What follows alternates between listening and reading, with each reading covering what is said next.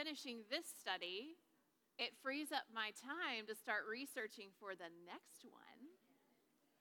And we are going to be exploring heaven in the fall, which I'm super excited about. So, you guys, at least 5 people every study come up to me and say, you really need to teach the book of Revelation. Please, please, please, please, please teach the book of Revelation. I don't know if you really want me to do that, but we are going to end up in the book of Revelation for sure in the next study. But we're going to take a whole Bible perspective and just take a look of how does God make his presence manifest among people. And we are going to observe, as we did a few weeks ago, it's always here on earth. And that points us ahead to a beautiful, beautiful eternity that we have in store. All right, and we're going to learn that we don't need to have bucket lists because we can have new heaven and new earth lists. Yeah, baby. It's just a whole new way to think of eternity. So I'm really, really, really excited about this one. And so that's what I'm going to be doing. You can be praying as I start just reading and researching and writing. And Lord willing, I'll have a fresh new study guide for you. And we'll get to just explore heaven together. So, and hopefully it'll be a little slice of heaven when we do. All right. In the meantime, I know that Amy's mentioned there's going to be, I think, a couple of mini Bible study events this summer. So keep the lookout for those. Also, many of you probably already know, and you've probably already done all the studies that are up on my podcast, but the Her God Speaks podcast is another way that if you really, really miss me, you can always hit up the Her God Speaks podcast. I think this summer I'm going to do just a little mini series on just verses that we tend to take out of context, just little 20-minute spots on here's this verse, here's what we think it means, here's what it actually means, and why it's important. So you can kind of be on, it's going to be really, really short and brief because I want to focus my attention on the fall study. But that's a way, if you're on Instagram, Her God Speaks, I'm on Instagram a lot. Facebook, if you message me on Facebook, it might be a month, but I'll I'll eventually see it. But anyway, I will miss you guys. I miss you guys very much when we're not meeting. But it's not over yet because we have a lot of ground to cover today. So I'm going to pray. I think we are well fueled. That food table was just particularly fantastic today. I don't know who made the cinnamon monkey bread. Okay.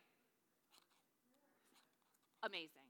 My personal favorite, there's a lot of good stuff back there, but that's what I kept picking at. Yes. So now I'm going to have to go to the gym, thanks to you. All right. I don't usually go on Tuesdays, but all right, let's pray. Father, I thank you so much for these friends that I get to study your word with. And I love to just hide away in my office and read big, fat books about the Bible and theology, and I love the times that I have with you alone, but there is nothing more formative, nothing more transforming, nothing more impactful than gathering with other believers and diving into your word together. There's just something that happens as we come together as a community of women who are hungry for your word and who desire to be just vessels of your presence in our world. And so, God, I thank you for this. I thank you for it. And I pray that today, as we have so much to cover, such dense passages, I pray that you would, as you have been these weeks, that you would be our guide, that you would help us to just take that little bit of truth, apply it to a little bit of life, that you would stir our affections for King Jesus, that you would stir our affections for the people that you have placed in our lives, that you want to show Jesus through us, and just give us a sense of mission, a sense of sentness, as we wrap up these chapters, I know that's what Jesus would want us to walk away with. And we just thank you in advance for what you're going to do. And it is in the most precious name of our Savior that we pray. Amen. Well, many of you know that I love Harry Potter. I was actually late to the Harry Potter game because we had a pastor a long, long time ago when it first came out that preached a sermon that was very anti-Harry Potter, and I, being the good girl that I was, became instantly convinced that Harry Potter is evil and it should be banned for all Christians. Well, fast forward a little while, that was of course when the books were just coming out. Then my two very best friends who loved Jesus so much became Potterheads. And they loved these books. And I thought, oh my goodness, what is happening to my friends? And then finally, one of them convinced me that it is one of the most beautiful stories of unconditional sacrificial love that has yet to be written. And so I thought I should give this a shot. And so my son came of age, and we started to read Harry Potter together. And it is to date, and I believe when I come to the end of my life and I look back on my years of motherhood, those months of reading Harry Potter together will remain the highlight of my relationship with my son. And we got a pug, and we named him Hagrid. So there you go. We're really big fans. We really are. Well, I bring that up because in Harry Potter and the Half-Blood Prince, J.K. Rowling devastates, tears, all the things, devastates her readers with an unexpected turn of events. Professor Dumbledore, the beloved Professor Dumbledore, is the hero of the whole series, and he is the only person whose power for good can match Lord Voldemort's evil. But in the 6th book, a weakened Dumbledore stands at the top of the astronomy tower surrounded by his enemies, and he appeals to Harry Potter's teacher, Severus Snape, for help. And he says these 2 words, "Severus, please." And then Snape kills Dumbledore. The scene is heart-wrenching. And those who have been reading along, we never liked Professor Snape, but we hoped against hope that he was Dumbledore's man. And now his betrayal of his mentor is complete. It's only in the very last book that we discover how wrong we were about Snape. Harry extracts memories from the dying Snape's mind, and he pours them into a pensieve. It's this magical bowl where you can dive into other people's pasts. And we discover that everything Snape has done from book 1 has been motivated by his deep, passionate, unrequited love for Harry's mother. We see that Snape's anguish as Voldemort kills Lily Potter, and we learn that it's why he commits himself, pledges himself to Dumbledore. And we also hear Dumbledore telling Snape that he is dying from a slow-working, irreversible curse, and he makes Snape promise to kill him when the moment comes. And suddenly, the meaning of the words, "Severus, please," are completely reversed. What appeared in book 6 as the ultimate betrayal is revealed in the last book to be the fulfillment of an unshakable promise. The crucifixion of Jesus of Nazareth, on the surface, to anyone that was looking on, definitely looked like the ultimate betrayal. It looked like the ultimate defeat. It looked like what many had suspected but secretly hoped wasn't true. That the claims of Jesus, these big, bold claims of Jesus were obviously just claims. When Jesus spoke the words, "It is finished," it appeared to be the end.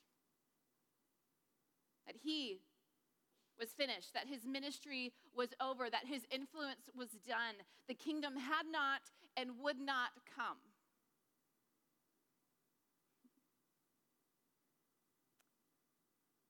But 3 days later, right? There's an empty tomb, and there's a risen Jesus. And suddenly, the meaning of the words, "It is finished," are completely reversed. For the followers of Jesus, it had only just begun. And that is the gorgeous reality that we get to bask in together this morning.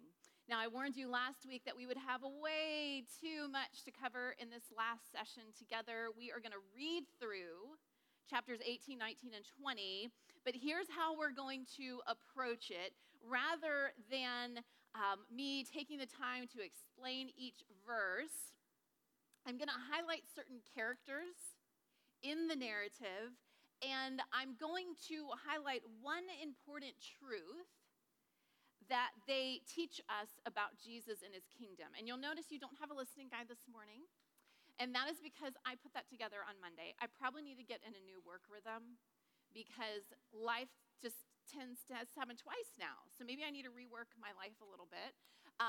But my sweet Landon did not go to school yesterday. That was not in the plan, you guys. So anyway, it limited my time I wanted to put the time into the lesson, not the listening guide. So anyway, I will make sure when I get to the main points, I say them slowly and I repeat them so that if you want to take notes and write these things down, you certainly can. But that's how we're going to do it. A lot of details are going to go unexplained. We are not even going to get to Peter's denials and restoration, as important as they are. And I'm telling you this ahead of time to hopefully curb some of the profound disappointment that you are sure to feel when we get to chapter 20 and you're like, what about 21? We're not going to cover it. I'm sorry. These chapters are so dense, we would need several Tuesday mornings to do them justice. But we're gonna pull out some good stuff this morning. So go ahead, if you haven't already, open to John chapter 18. And we are going to start reading in verse 1. After Jesus had said these things, he went out, and that's after he had the whole farewell discourse and then his prayer that he prayed for them. After that, he went out with his disciples across the Kidron Valley, where there was a garden, and he and his disciples went into it. And Judas, who betrayed him, also knew the place because Jesus often met there with his disciples. So Judas took a company of soldiers and some officials from the chief priests and the Pharisees and came there with lanterns, torches, and weapons. And then Jesus, knowing everything that was about to happen to him, went out and said to them, "Who is it that you are seeking?" "Jesus of Nazareth," they answered. "I am he," Jesus told them. Judas, who betrayed him, was also standing with him. And when Judas told them, "I am he," they stepped back and fell to the ground. And then he asked them again, "Who is it that you are seeking?" "Jesus of Nazareth," they said. "I told you, I am he," Jesus replied. "So if you're looking for me, let these men go." And this was to fulfill the words that he had said, "I have not lost one of those you have given me." All right. The first character or set of characters I want to draw your attention to is this company of soldiers along with Jewish officials and Judas. And here's what they teach us. So you can write on your sheet, company of soldiers. And here's the lesson or the truth they teach us. The powerful are powerless in the presence of Jesus. The powerful are powerless in the presence of Jesus. Everybody get that, or need to say it again? Are you good? All right. So let's paint the picture. This company, the word means cohort. I did some research in different commentaries, even did the whole, what does Wikipedia say? And I got a range of answers. So some people say it's a tenth of a legion, which would be about 600. I also came up with the number 480. Others estimate a little bit less than that. Needless to say, it's a whole bunch of big, burly Roman soldiers. All right, a whole bunch. That's the technical term. It's my definition. All right? And we are specifically told that these men were armed and ready for a fight. Right? That's the picture that John paints. This is a powerful mob versus Jesus and these 11 guys.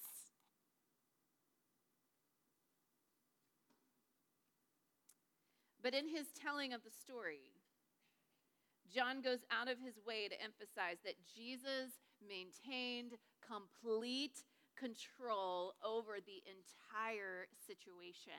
And that while it looked as if Jesus and his disciples were overpowered, the opposite was true. And I don't know if any of you took the time, I will admit, I didn't even have the time to read John's account of the crucifixion in parallel with the other gospel accounts. But if you ever do that, one thing you'll notice is John just doesn't harp as much on the suffering of Jesus. He just doesn't. He doesn't describe it. He mentions that Jesus was flogged. There's no detail given.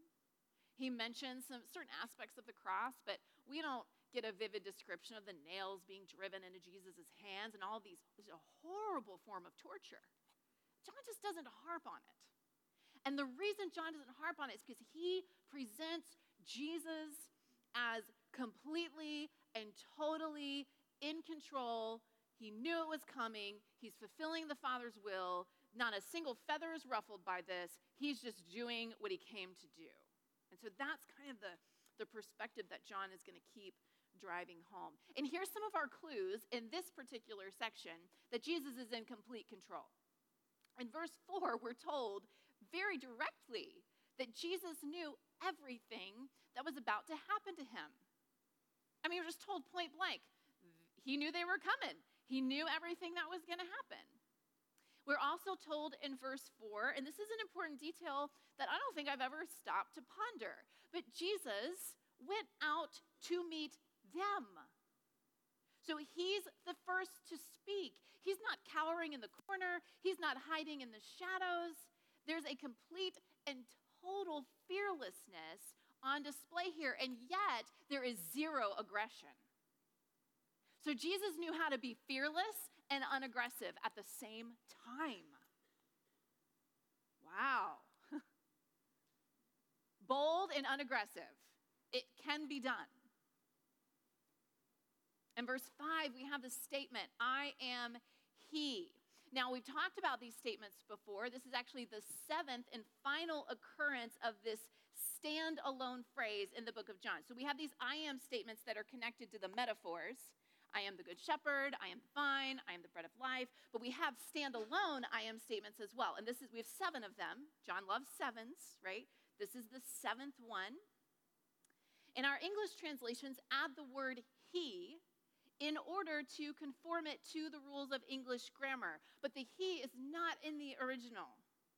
It's just, I am.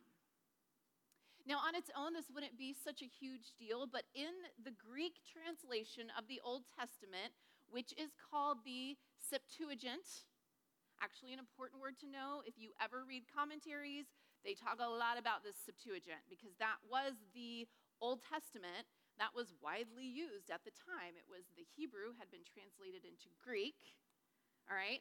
So in the Septuagint, the same Greek phrase that translates into English, I am, the same phrase we have here is how Yahweh consistently identifies himself, especially in the parts where he asserts his uniqueness. And I want to show you a couple of examples of that. You can listen or you can turn there.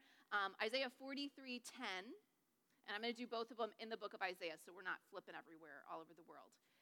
Isaiah 43, verse 10, is one place that we see this phrase. All right, so God is declaring, "You are my witnesses. This is the Lord's declaration, and my servant, whom I have chosen, that you may know and believe and understand that I am." Again, in our language, we've got to put the he there. You can't just have a am floating around in the universe. It's got to have something there to anchor it. But it's that you may know and understand that I am. Same phrase that we see Jesus using over and over in the book of John. Another verse, just flip a page, Isaiah 44, verse 6. There's so many of these in the book of Isaiah. I'm just going to point you to a couple of them. It says, "This is what the Lord, the King of Israel and its Redeemer, the Lord of armies says, I am the first, and I am the last. There is no God but me." And so when Jesus makes this statement, he is clearly connecting himself and his identity with these passages and so many others like them. And this explains why when Jesus simply says the words, "I am," it literally knocks this big, burly, powerful Roman cohort with their torches and their lanterns and their weapons, it knocks them off their feet. Which is just like, oh my goodness, when we have the playback footage, in the new heaven and the new earth, and I hope that that's what our movie theaters are. I mean, honestly, I want to go to the movies, and I want to watch all these scenes as they actually happened. I'm believing for it. I think it would be great. I want to see this scene.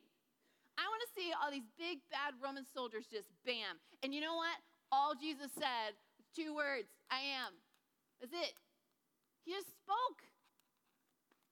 Wow. Another clue that Jesus was in complete control is in verse 8, where Jesus tells them to let his disciples go. He's like, "You are seeking me, let these guys go," and they do. You notice that? They let him go. And that should not have happened. The disciples should have been taken right along with him.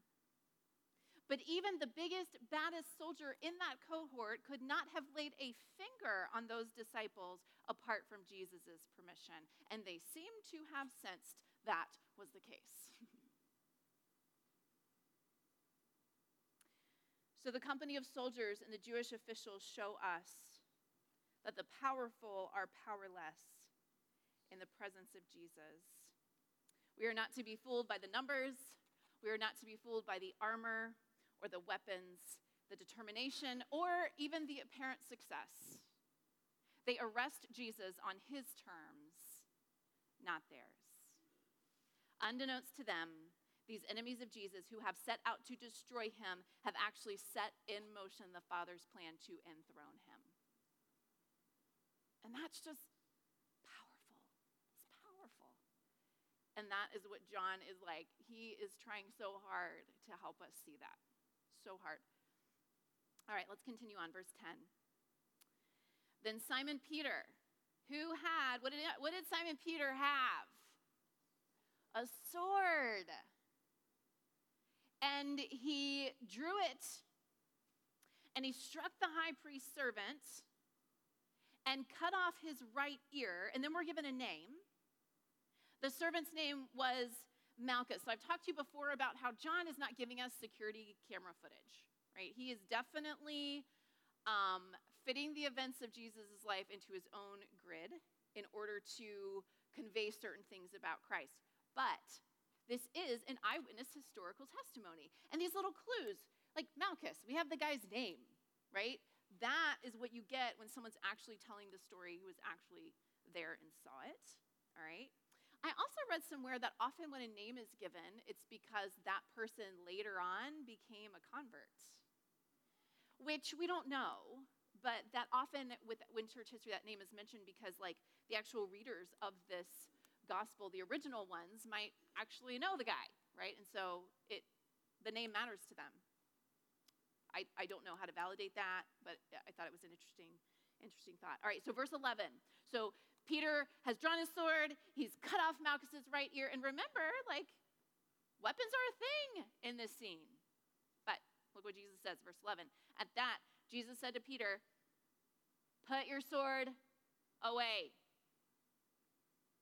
Am I not to drink the cup the Father has given me?" All right, so here we have Simon Peter. That's our next person. So you can write Simon Peter on your little notes. And this is what he teaches us. The symbol that Jesus places at the very center of his kingdom is not a sword. It's a what? Any guesses? It's a cross. So the symbol that Jesus places at the very center of his kingdom, that represents his kingdom and points to what his kingdom is all about, it is not a sword, it's a cross. Now, before we unpack that, I want us to first sympathize with Peter here.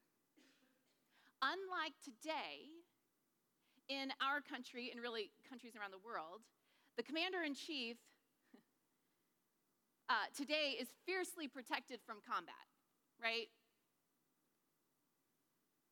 But it wasn't like that for the kings of old. The kings of old were warriors. They were the ones who led the charge, not remotely from a command room, but literally. They went into battle, and they went into battle with swords. You watch all those old movies of when people actually wore armors, and the king's sword was a big deal. Why? Because he actually used it. It was a big deal. And if you think about the ancient prophecies, a lot of you studied Isaiah with me. And those ancient prophecies predicted that Jesus would be a victorious warrior king. And so Peter's not totally lost his mind here. His reaction actually, from a human perspective, makes a lot of sense. Kingdoms and swords, from Peter's every category he had for kings and kingdoms, those two things go together. Kings rule by the power of the sword. That's how they get people to do what they want to do and then not do what they're not supposed to do, right? But notice that Jesus draws a contrast between Peter's sword and the Father's cup. And so we have to ask, all right, well, what is this cup Jesus is talking about? Well, the cup is a well-established, mentioned a few different times in the Old Testament, a well-established symbol in the Old Testament of God's wrath. And Jesus knew full well he was about to drink it down to its very last drop. And so both Peter's sword and the Father's cup represent death. But one takes life, the other gives life. One asserts power, the other lays it down. One dominates, the other surrenders. You see, you wield a sword, you yield to a cross. Do you remember the famous words of Jesus in Matthew 16:24? He says, "If anyone wants to follow after me," this is what he's got to do. He's got to deny himself, take up his cross, and follow me. And do you remember what Jesus taught his followers about how they ought to respond to their enemies? Matthew 5:44, we are to love your enemies and pray for those who persecute you. There is no sidestepping the fact that the call to follow Jesus is a call to die, if not literally in body, then figuratively in self-denial and radical sacrificial love. And yet, I was thinking this week, and this is all speculation, and you may have a different opinion than I do. But if we could conduct a massive survey of Americans who claim no affiliation with the church, and if we were to ask them, if you had to pick a symbol that best represents followers of Jesus Christ, and by represents, I mean like how they react to culture, how Christians treat those they don't agree with, their political impulses, how they behave in an election year, social media presence, overall attitude, etc., etc. If we were to take a poll and you had to pick one of these two symbols that best reflect the Christians you know and how they operate, how they live, would you pick a sword or would you pick a cross?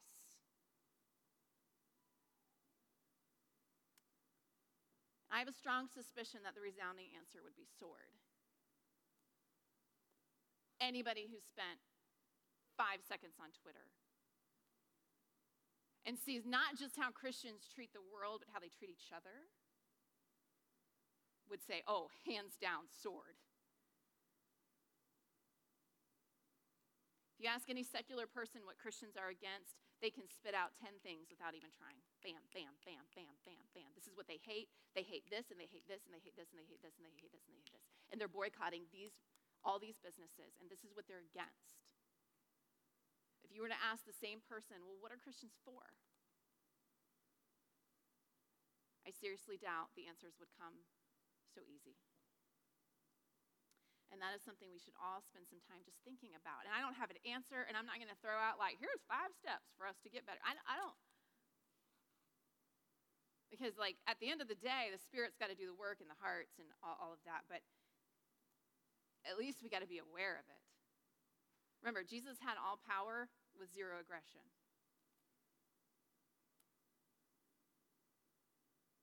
And the symbol that he put at the very center of his kingdom was a cross, not a sword. And it's worth pondering. Well, as the story continues, Jesus is taken to Annas and then to Caiaphas, the Jewish high priest.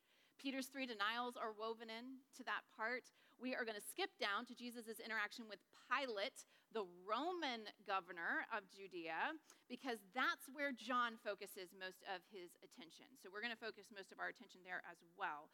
So skip down to verse 28. So they led Jesus from Caiaphas to the governor's headquarters. It was early morning. They did not enter the headquarters themselves, otherwise they would be defiled and unable to eat the Passover. I don't know if you noticed, but the Passover plays heavily into John's narrative. The timetable is different in John's gospel than the synoptic gospels.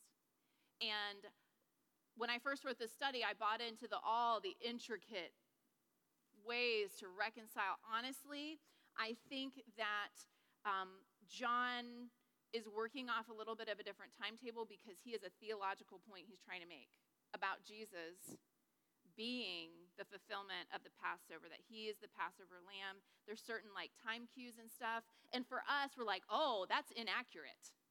But in the ancient mindset, historians could do stuff like that and it still be a historical account. So again, there's different opinions on that.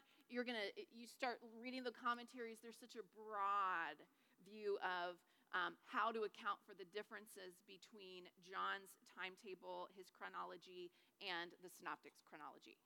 I'm landing more on John is reading everything from the resurrection backward and is operating, trying to make some theological points. He's not quite as concerned with chronology, but that's just one opinion among others. There are gets really complicated, but there are ways to reconcile all the different accounts. But that's just a note about that. All right, so it's Passover. Pilate came out to them and said, because they wouldn't go into Pilate, so there's like this in and out and in and out. So Pilate came out to them and said, "What charge do you bring against this man?" And they answered him, "If this man were a criminal, we wouldn't have handed them over to you." That is like not an answer. Do you notice that? And Pilate told them, "You take him and judge him according to your law. It's not legal for us to put anyone to death," the Jews declared. So it's very clear what they want. And they said this so that Jesus' words might be fulfilled, indicating what kind of death he was going to die. And then Pilate went back into the headquarters and he summoned Jesus and he said to him, "Are you the king of the Jews?" And this is the first of many, many many references to king. Are you king of the Jews? King of the Jews, king of the Jews. And Jesus answered, are you asking this on your own? Or have others told you about me? Is this your idea? Or is this something you heard?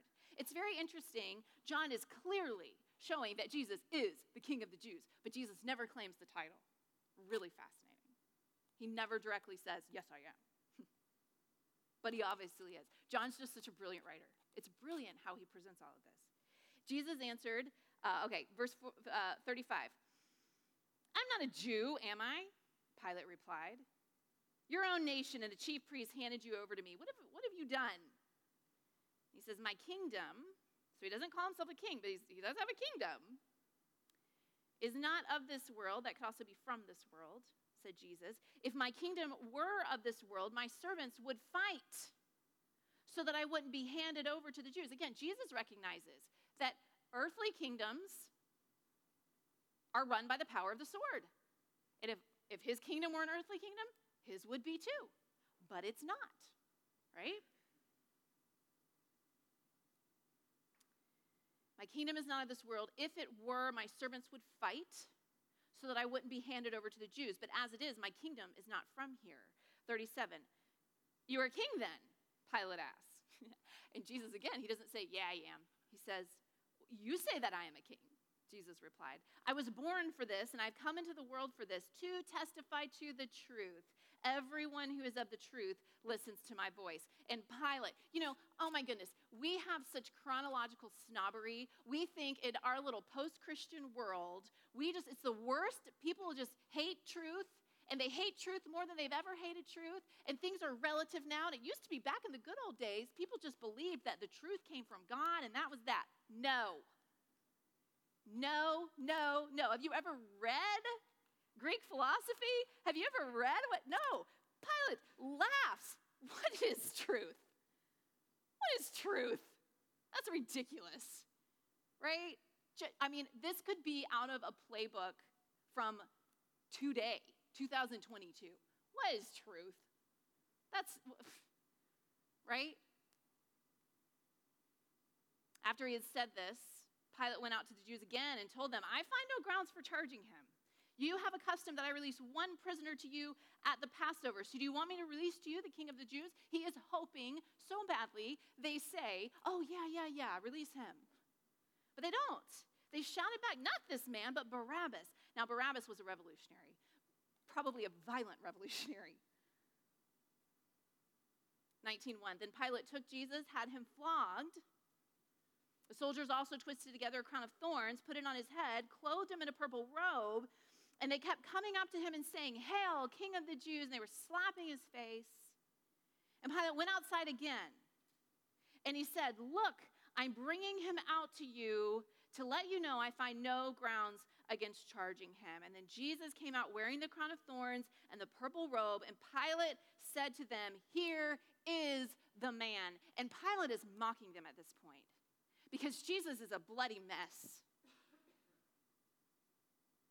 Possibly barely recognizable at this point. And he's like, here's the guy that you are so afraid is going to destroy you and your people. Here he is, guys. Here he is. And I'm sure Pilate was hoping this would assuage them. They would see, oh yeah, this is really ridiculous. We're afraid of this guy. When the chief priests and the temple servants saw him, verse 6, they shouted, Crucify, crucify. And Pilate responded, Take him and crucify him yourselves. I find no grounds for charging him. Verse 7, But we have a law, the Jews replied to him, and according to that law, he ought to die because he made himself out to be the Son of God. There we go. There we go. There's a charge. When Pilate heard this statement, he was more afraid than ever. And he went back into the headquarters and asked Jesus, Where are you from? But Jesus did not give him an answer. So Pilate said to him, Do you refuse to speak to me? Don't you know that I have authority to release you and the authority to crucify you? You would have no authority over me at all, Jesus answered him, if it hadn't been given to you from above. And this is why the one who handed me over to you has the greater sin. And from that moment, Pilate kept trying to release him, But the Jews shouted, "If you release this man, you are not Caesar's friend. Anyone who makes himself a king opposes Caesar." And then Pilate heard these words. He brought Jesus outside. He sat down on the judge's seat in the place called the Stone Pavement, but in Aramaic, Gabbatha. It was the preparation day for the Passover, and it was about noon. A lot of scholars believe that was the exact time when the Passover lambs, because it was commanded in Exodus they be slaughtered in the evening because of the massive amount of people that would have gathered for Passover, that they actually had to start at noon. All right, so there's some possible, other scholars like no, but possible significance to that timetable. And then he told the Jews, "Here is your king." And they shouted, take him away, crucify him." And Pilate said to them, "Should I crucify your king?" And this right here is one of the most idolatrous statements. For the people of God, the Jewish people, then say, "We have no king but Caesar." Whoa. And they handed them over to be crucified. Then they took Jesus away, carrying the cross by himself. He went out to what is called the place of the skull, which in Aramaic is called Golgotha. And there they crucified him and two others with him, one on either side, with Jesus in the middle. And Pilate had a sign made and put on the cross, and it said, "Jesus of Nazareth, the King of the Jews." And many of the Jews read this sign because the place where he was crucified was near the city, and it was written, listen, in 3 languages: Aramaic, Latin, and Greek. You want to know why? Because Jesus had already said, "I will be lifted up, and I'm going to draw all nations to myself." So John is connecting those dots for us. The people don't understand it. Pilate doesn't even understand it, but that's the symbolism, the significance there. And so the chief priests of the Jews said to Pilate, "Don't write the King of the Jews, but that he said, 'I am the King of the Jews.'" And Pilate replied, "What I have written, I have written." All right, let's stop there. There are so many lessons we could pull from Pilate about Jesus' authority. And he's the next person on your list, Pilate. All right? We could talk about the nature of Jesus' authority. We could talk about Jesus' redefinition of power. We could talk about the upside-down nature of Jesus' kingdom, his identity as king, the nature of truth, the fact that Jesus' kingdom is neither established nor lost through political strategies. All of that is loaded in this text. But here's what I want to highlight. Pilate teaches us that God's sovereignty and human responsibility go hand in hand. Pilate teaches us that God's sovereignty and human responsibility go hand in hand. Now, John makes it obvious that there's not 1 millisecond of these events over which God is not completely in control. He's made that obvious the entire gospel. I mean, how many times have these people tried to arrest Jesus and they couldn't because his hour had not yet come? Well, who is commandeering all of that? The Father is, right? Like I said before, John goes out of his way to make all these things clear. He focuses way less on the suffering of Jesus in order to highlight the control that Jesus maintained over everything that happened. And this control comes into high view in verse 11 of chapter 19. Take a look at it again with me. Jesus says this. Pilate gets all power move. "Do you refuse to speak to me? Don't you know who I am?" And Jesus said, "You would have no authority over me at all." Jesus answered him, "If it had not been given to you from above." But take a look at the second part. And we often just kind of we're so wowed by that statement, we don't think about what comes next. He says, "This is why the one who handed me over to you has the greater sin." And what Jesus is saying there is that Judas, the Jewish leaders, and Pilate are all complicit in varying degrees in Jesus' death. So their actions, while predetermined and presided over by the sovereign rule of God, are labeled by Jesus as sin, and they are held responsible for those actions. Now, I want you to turn with me to Acts chapter 2, because Peter's going to bring this up in one of his sermons, and it's just such a great summary of what we see here. Acts chapter 2, verse 22. Peter is preaching.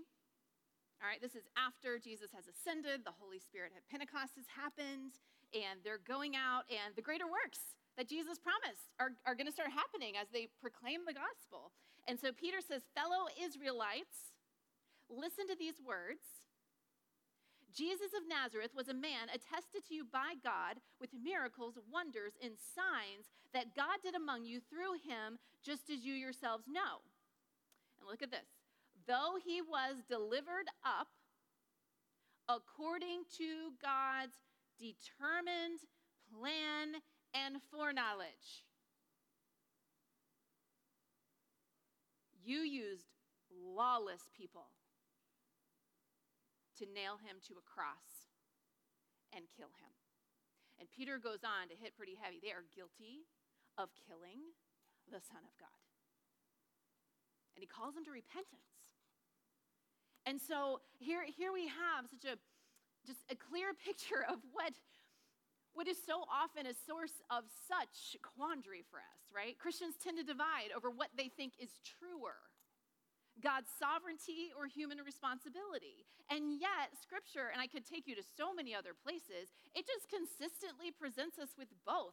It like plops both of them right down together, right side by side, in a single verse without any explanation as to how they fit together. It's almost like we don't need to know. It's almost like we don't need to know. Is God ultimately in control of all things? Yes. No exceptions. Do our decisions and our actions and our responses, do they matter?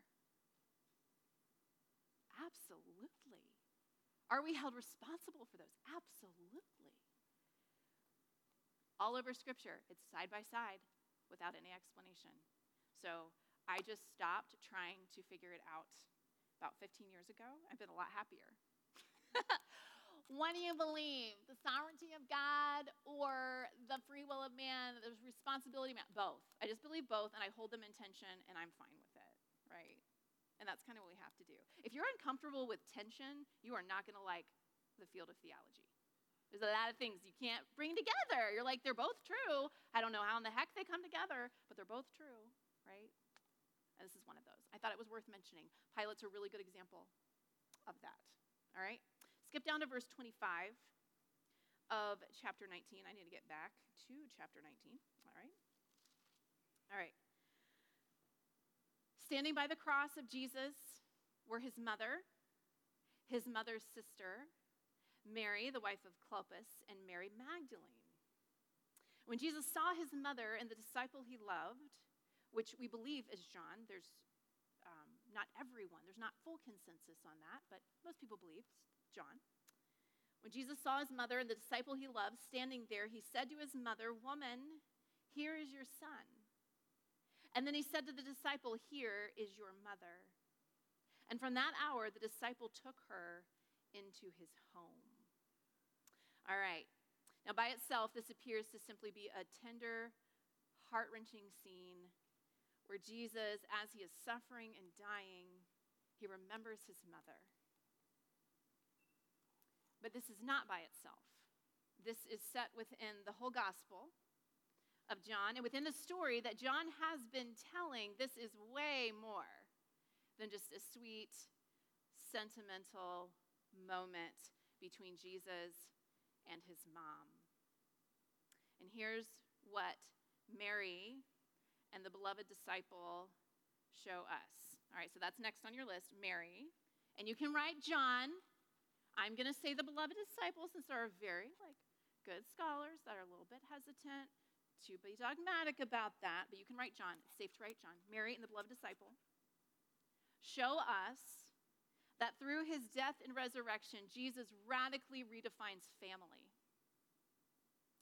So Mary and the beloved disciples show us that through his death and resurrection, Jesus radically defines family. And John has been setting us up for this moment. If you remember back in chapter 1, verse 12, in that amazing prologue, he says, "But to all who did receive Jesus, he gave them the right to become" what? Children of God.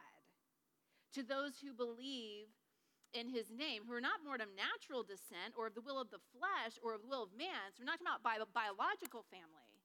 We're talking about a new spiritual family that Jesus has come into the world to create. And then, of course, we have that whole conversation with Nicodemus in John chapter 3, where Jesus says you have to be born again or born from above. And the whole conversation about being born of water and of spirit. And then, of course, if you parallel what John's been doing, you have that scene in Matthew chapter 12. I'll turn there real quick because I don't want to get it wrong. All right, Matthew chapter 12, verse 46 says, "While Jesus was still speaking with the crowds, his mother and brothers were standing outside wanting to speak to him. And someone told him, 'Hey, your mother and brothers are waiting for you. They want to talk to you.' And Jesus replies to the one who's speaking to him, 'Who is my mother and who are my brothers?' Stretching out his hand toward the disciples, he said, 'Here are my mother and my brothers. For whoever does my will of the Father in heaven is my brother and my sister and my mother.'" And if you, like Jesus, we know from an earlier passage, he had brothers, actual biological brothers. And yet he looks at the beloved disciple and he places his own mother in his family. Why? Because they didn't have a biological bond, but they had a spiritual bond that in the mind of Jesus is more significant and more profound than any family or blood ties that we might have. If you remember a few weeks ago when we talked about John 14:2, where Jesus says, "I go, in my Father's house are many rooms. I go to prepare a place for you." And I talked to you about how the fact that Father's house, always a reference for the temple, and that there's a really, really good reason to believe that the place Jesus is going to prepare is actually us. It's his followers. Through the sending of his Spirit, we become the temple. We are the many rooms. We are the place of his abiding presence. And so in this exchange between Jesus and the beloved disciple and Mary is John's way of indicating, of signaling, it's happening, you guys. It's happening. Jesus is dying. Oh, but a new household of God, a new family is coming alive. It's coming alive. And this has massive implications on our identity, our mission, our sense of belonging. Jesus places his followers in a family. And I tell you what, for us living in an intensely individualistic Western culture where it's me, and I, this is a really important thing to remember, because from a biblical point of view, it's us, and we. All the way through. Let's pick up in verse 28. See how I'm doing. All right. I'll pick up the pace. After this, when Jesus knew that everything was now finished, that the scripture might be fulfilled, he said, "I'm thirsty." And a jar of sour wine was sitting there, and they fixed a sponge full of sour wine on a hyssop branch and held it up to his mouth. And when Jesus had received the sour wine, he said, "It is finished." Bowing his head, he gave up his spirit, and I am going to be good and move on. All right, 31. Since it was the preparation day, the Jews did not want the bodies to remain on the cross on the Sabbath, for that Sabbath was a special day. And so they requested that Pilate have the men's legs broken and that their bodies be taken away. So the soldiers came and broke the legs of the first man and of the other one who had been crucified with him. And when they came to Jesus, they did not break his legs, since they saw that he was already dead. But one of the soldiers pierced his side with a spear, and at once blood and water came out. And we talked about the significance of that a few weeks ago when we talked about the water of life. There's definitely some symbolism and some pretty cool Old Testament tie-ins happening there. Verse 35, he who saw this has testified so that you may also believe. His testimony is true, for he knows he's telling the truth. For these things happened that the scripture would be fulfilled. This is another indicator that Jesus is completely in control of all these events the whole time, right? Things are happening just as they're supposed to. And he quotes from Old Testament passages. John quotes from the Psalms in the crucifixion narrative. He says, not one of his bones will be broken. Also another scripture says they will look on the one they have pierced. Here's what I want to focus on. After this, Joseph of Arimathea, who was a disciple of Jesus, very interestingly, he was a secret disciple because of his fear of the Jews. Apparently, he's maturing and growing and not a secret anymore. He asked Pilate that he might remove Jesus' body. Pilate gives him permission, so he came to take his body away. And Nicodemus, remember, who also came to Jesus at night, man, his faith has progressed. We see that here. So Nicodemus, who had previously come to him at night, also came bringing a mixture of about 75 pounds of myrrh and aloes. That is a lot, you guys. This is, a lot of commentators see like a royal burial motif. Like kings would be buried with that much, right? So Nicodemus has the wealth. He brings it. And then it says they took Jesus' body, they wrapped it in linen cloths with the fragrant spices. According to the burial custom of the Jews, there was a garden in a place where he was crucified. A new tomb was in the garden. Now John's mentioned garden 3 times now. You know, it's a significant garden. Yeah, way back at the beginning of the Bible, right? Which is where he started his whole gospel. So interesting play on words there. All right, I want to talk about Nicodemus. He's next on our list. And then we just have one more, and we're going to wrap this up. It's going to be a little longer than usual. I am not even apologizing for it because this passage is so good. All right? So Nicodemus is next on our list. And remember, when we see Nicodemus, we think, oh, he's the guy. It's the whole born-again guy, right? That whole really important conversation. John chapter 3, he's the one that Jesus was talking to about that. And when we covered that chapter, we talked about what it means to be born again. We talked about why Nicodemus had such a hard time with it initially. But there's one really important aspect of being born again that we didn't talk about because it doesn't come into view until chapter 19. And that is the fact. All right, so this is the truth that we learned from Nicodemus. For someone to be born, someone else has to suffer. Think about it. For someone to be born, someone else has to suffer. There's a lot of mamas in this room. I had 2 vaginal births. Both were in a lovely hospital, and I had both with an epidural because I'm all about, like, reverse the curse, right? It was about as good a situation as you could possibly get. But even with all of that, all the trappings of modern Western medicine, it was terrible. Like, it was rough. Birth is not for the faint of heart. I don't care how you do it. I don't care how medicated you are. I remember with my first, I didn't make this mistake the second time. But first time, it's about coming time to push. And the nurse is like, do you want the mirror? I'm like, yeah, like so cool. I want to see it. It's amazing. It's the miracle of birth. And they put that thing, I looked at that thing for 2 seconds, and I was like, get that out of my way. I do not want to see that. I do not want to see that. Both births, Greg just turned white, and they're having to, like, sit down. We can't have you fainting right now. And so, I've got to say, I don't blame him. I don't blame him. But do you remember what Jesus says to his disciples back in chapter 16? Turn back there, verse 21. He uses a birth metaphor. And he says, when a woman is in labor, she has pain because her time has come. But when she has given birth to a child, she no longer remembers the suffering because of the joy that a person has been born into the world. So the end result is beautiful. New birth. But the process is brutal and bloody. Jesus endured suffering so that Nicodemus could enjoy sonship. And there's no other way that could have been accomplished.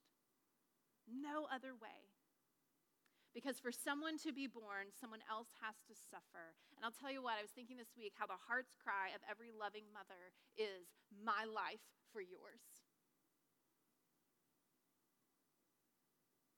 And Jesus has looked upon us and he has said the very same thing. My life for yours. I died. I suffered so that you could be born again. It's a beautiful, beautiful thing that we learn as we tie in what we see here with what Jesus has already communicated to Nicodemus. All right, the very last section.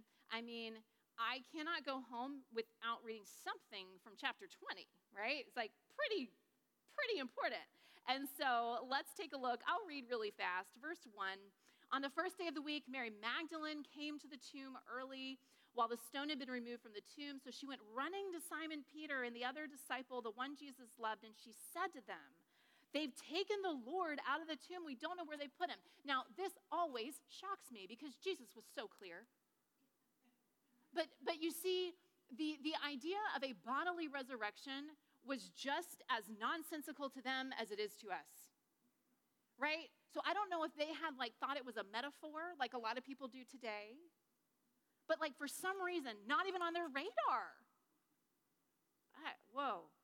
Verse 3, at that, Peter and the other disciple went out, heading for the tomb. The two were running together, but the other disciple outran Peter and got to the tomb first. I always think that's kind of funny. If it was John, I'm like, is he flexing here? It sounds like he's flexing. I got there first, right?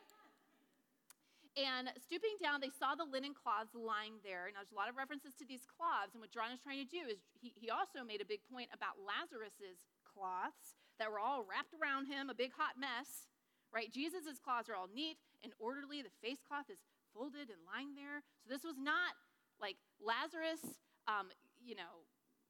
was kind of reinvigorated, but Jesus was resurrected. This is a different thing that has happened here, and John's trying to clue us into that. Verse 6, then following him, Simon Peter also came in. He entered the tomb. They saw the linen cloths lying there. The wrapping that had been on his head was not lying with the linen cloths. It was folded up nicely in a separate place by itself. Do you think grave robbers are like, oh, let's stop to fold the cloths? No. Verse 8, the other disciple who had reached the tomb first then also went in, saw, and believed. For they did not yet understand the scripture that they must rise from the dead. And then the disciples returned to the place where they were staying. But Mary, she stayed. She stood outside the tomb. She's crying. As she's crying, she stoops in to look at the tomb, and she saw two angels in white sitting where Jesus' body had been lying, one at the head, the other at the foot. And they said to her, woman, why are you crying? And she says, because they've taken away my Lord, she told them. I don't know where they put him. Having said this, she turned around and she saw Jesus standing there. She didn't know it was Jesus. Woman, he said to her, why are you crying? Who is it that you are seeking? Supposing he was the gardener, she replied, sir, if you have carried him away, tell me where you put him. I will take him away. She's ready to take on this gardener, you guys. She's going to get his body. I don't know. She's going to put it on her back. I don't know what she thinks she's going to do. But she's like, tell me where the body is. I'll take it. I'll take care of it, right? And Jesus said to her, what did he say to her? Mary. Oh, what a great throwback to John chapter 10.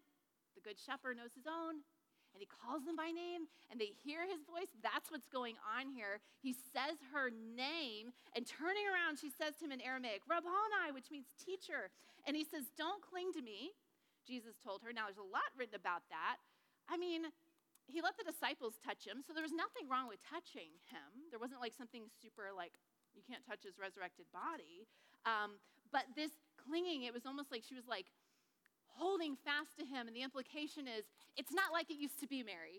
We're kind of in a new phase now. So hug me, welcome me, love on me, but let's go because this is moving forward, right? Don't cling to me. I've not yet ascended to the Father. Go to my brothers. He sends her. Tell them that I'm ascending to my Father and your Father, to my God and your God. And Mary Magdalene went and announced to all the dudes, hiding out, I have seen the Lord. and she told them what he had said to her. Mary Magdalene's going to be our last character that we're going to look at. So she's last on your list, and she teaches us a lot of things. But you know I can't pass this one up. She teaches us that women are worthy witnesses.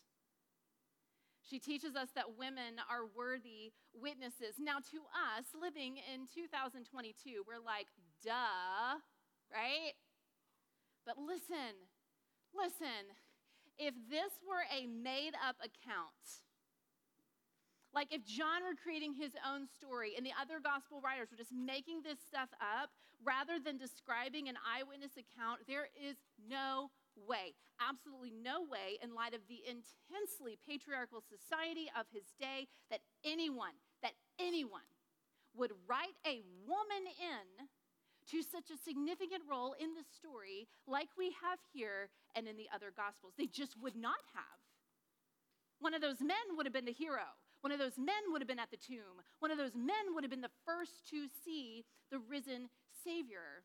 And not only is Mary Magdalene the first witness to the resurrection, which from a biblical worldview is the biggest event in the history of the entire world, but the way the story is written, her devotion and insight makes the guys look bad in comparison. She like wipes the floor with them, right? And we need to recognize that this was intensely countercultural at the time, intensely so. We also need to recognize that it is consistent with the high view of women that we see throughout the whole storyline of the Bible. This is nothing new. God has been featuring women literally from the very first page, which is why it's so devastating that the church is often the place where women feel the least valued and where they are most likely to not have a voice. And listen, Bible-loving Christians can and should hold different opinions about whether or not women can preach on Sunday morning or hold pastoral positions. The fact that we attend this church probably says something about where we stand on that, and it's a different place than other Christians stand because there's some room for different opinions on that. But there is no biblical allowance whatsoever for followers of Jesus to hold different opinions about the worth of women and their value as leaders, even in mixed gender contexts. No room whatsoever for any different opinions on that. It is so crystal clear in Scripture that God values the voice of women, He values the leadership of women, He values the gifts of women, and that they are worthy witnesses. That's resoundingly clear from the very first page of the Bible all the way through the end. And hopefully that is so obvious to you. Hopefully you already know that. Hopefully it's old news. But just in case, I am determined that no one ever make it out of one of my Bible studies without hearing how much God values women and how grieved He is when they are sidelined or silenced. And it happens every single day. Not out in the world, but in the Church of Jesus Christ. Happens both places, but shouldn't happen in the Church of Jesus Christ. So much more we could talk about. Thankfully, I've got most everything covered in the workbook.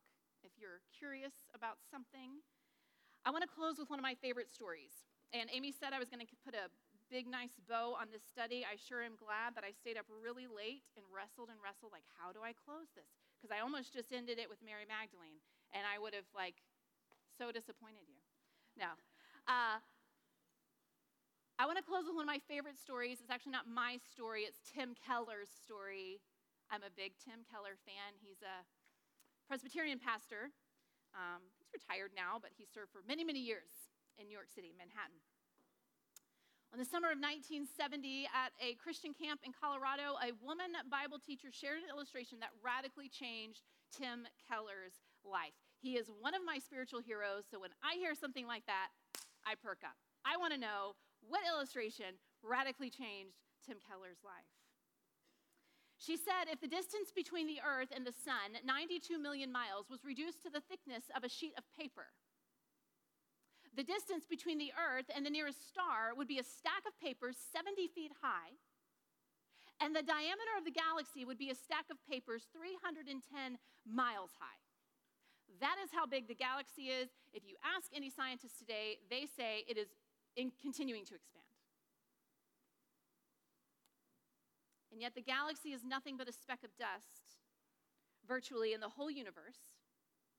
And the Bible says that Jesus Christ both created and holds this universe together with the word of his power, with his pinky, as it were, she said. And then she asked the question,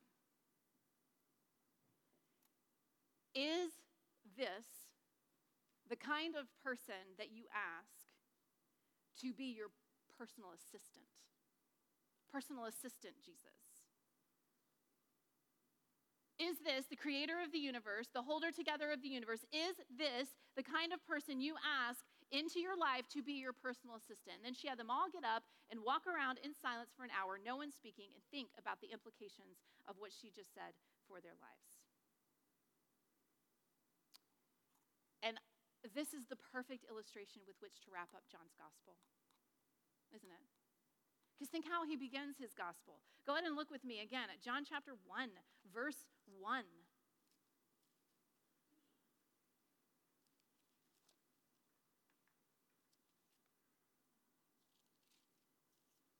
He says, in the beginning was the Word, and the Word was with God, and the Word was God, and he was with God in the beginning. All things were created through him. Apart from him, not one thing was created that has been created. In him was life, and that life is the light of men. Skip down to verse 14. The Word, this incarnate Word, creator of the universe, what happened to him? Well, he became flesh. And he dwelt. He lived. He made his dwelling. He tabernacled among us. And people like John said, well, we observed his glory. The glory is the one and only Son from the Father, full of grace and truth. In the very last verse, 18, no one has ever seen God. Oh, but the one and only Son, who is himself God and is at the Father's side, he has revealed him.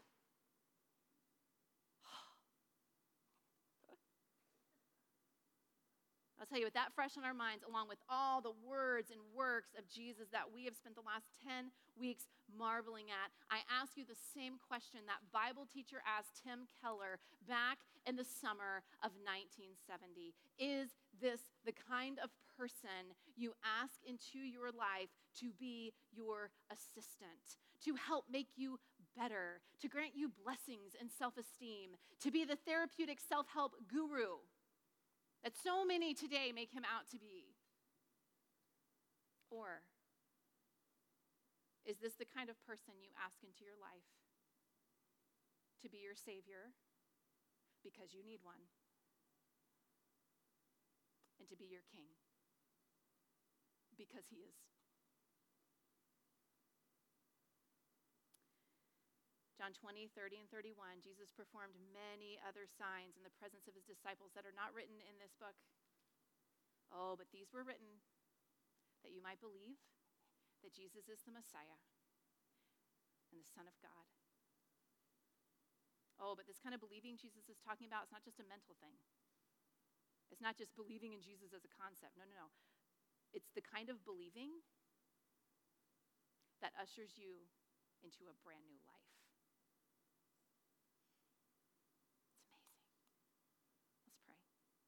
Oh, Father, I thank you for just the many, many truths that we have covered in this study. I was kind of lamenting of how many of them I've already forgotten. But we just trust that the things that you would have cemented in our minds and hearts, you have, by your Spirit, cemented in our minds and hearts.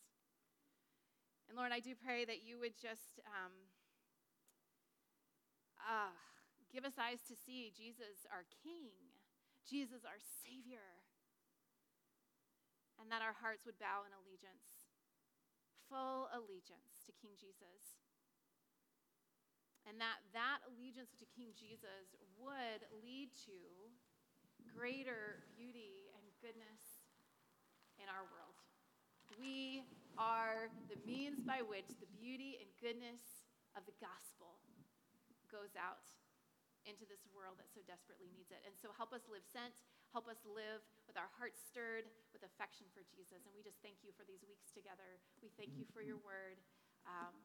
Oh, Lord, we do not take it lightly that we get to do this. What a gift. What a good, good gift from such a good, good God.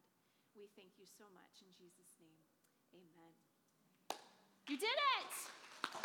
Aww, so beautiful. Dang, these are my favorite.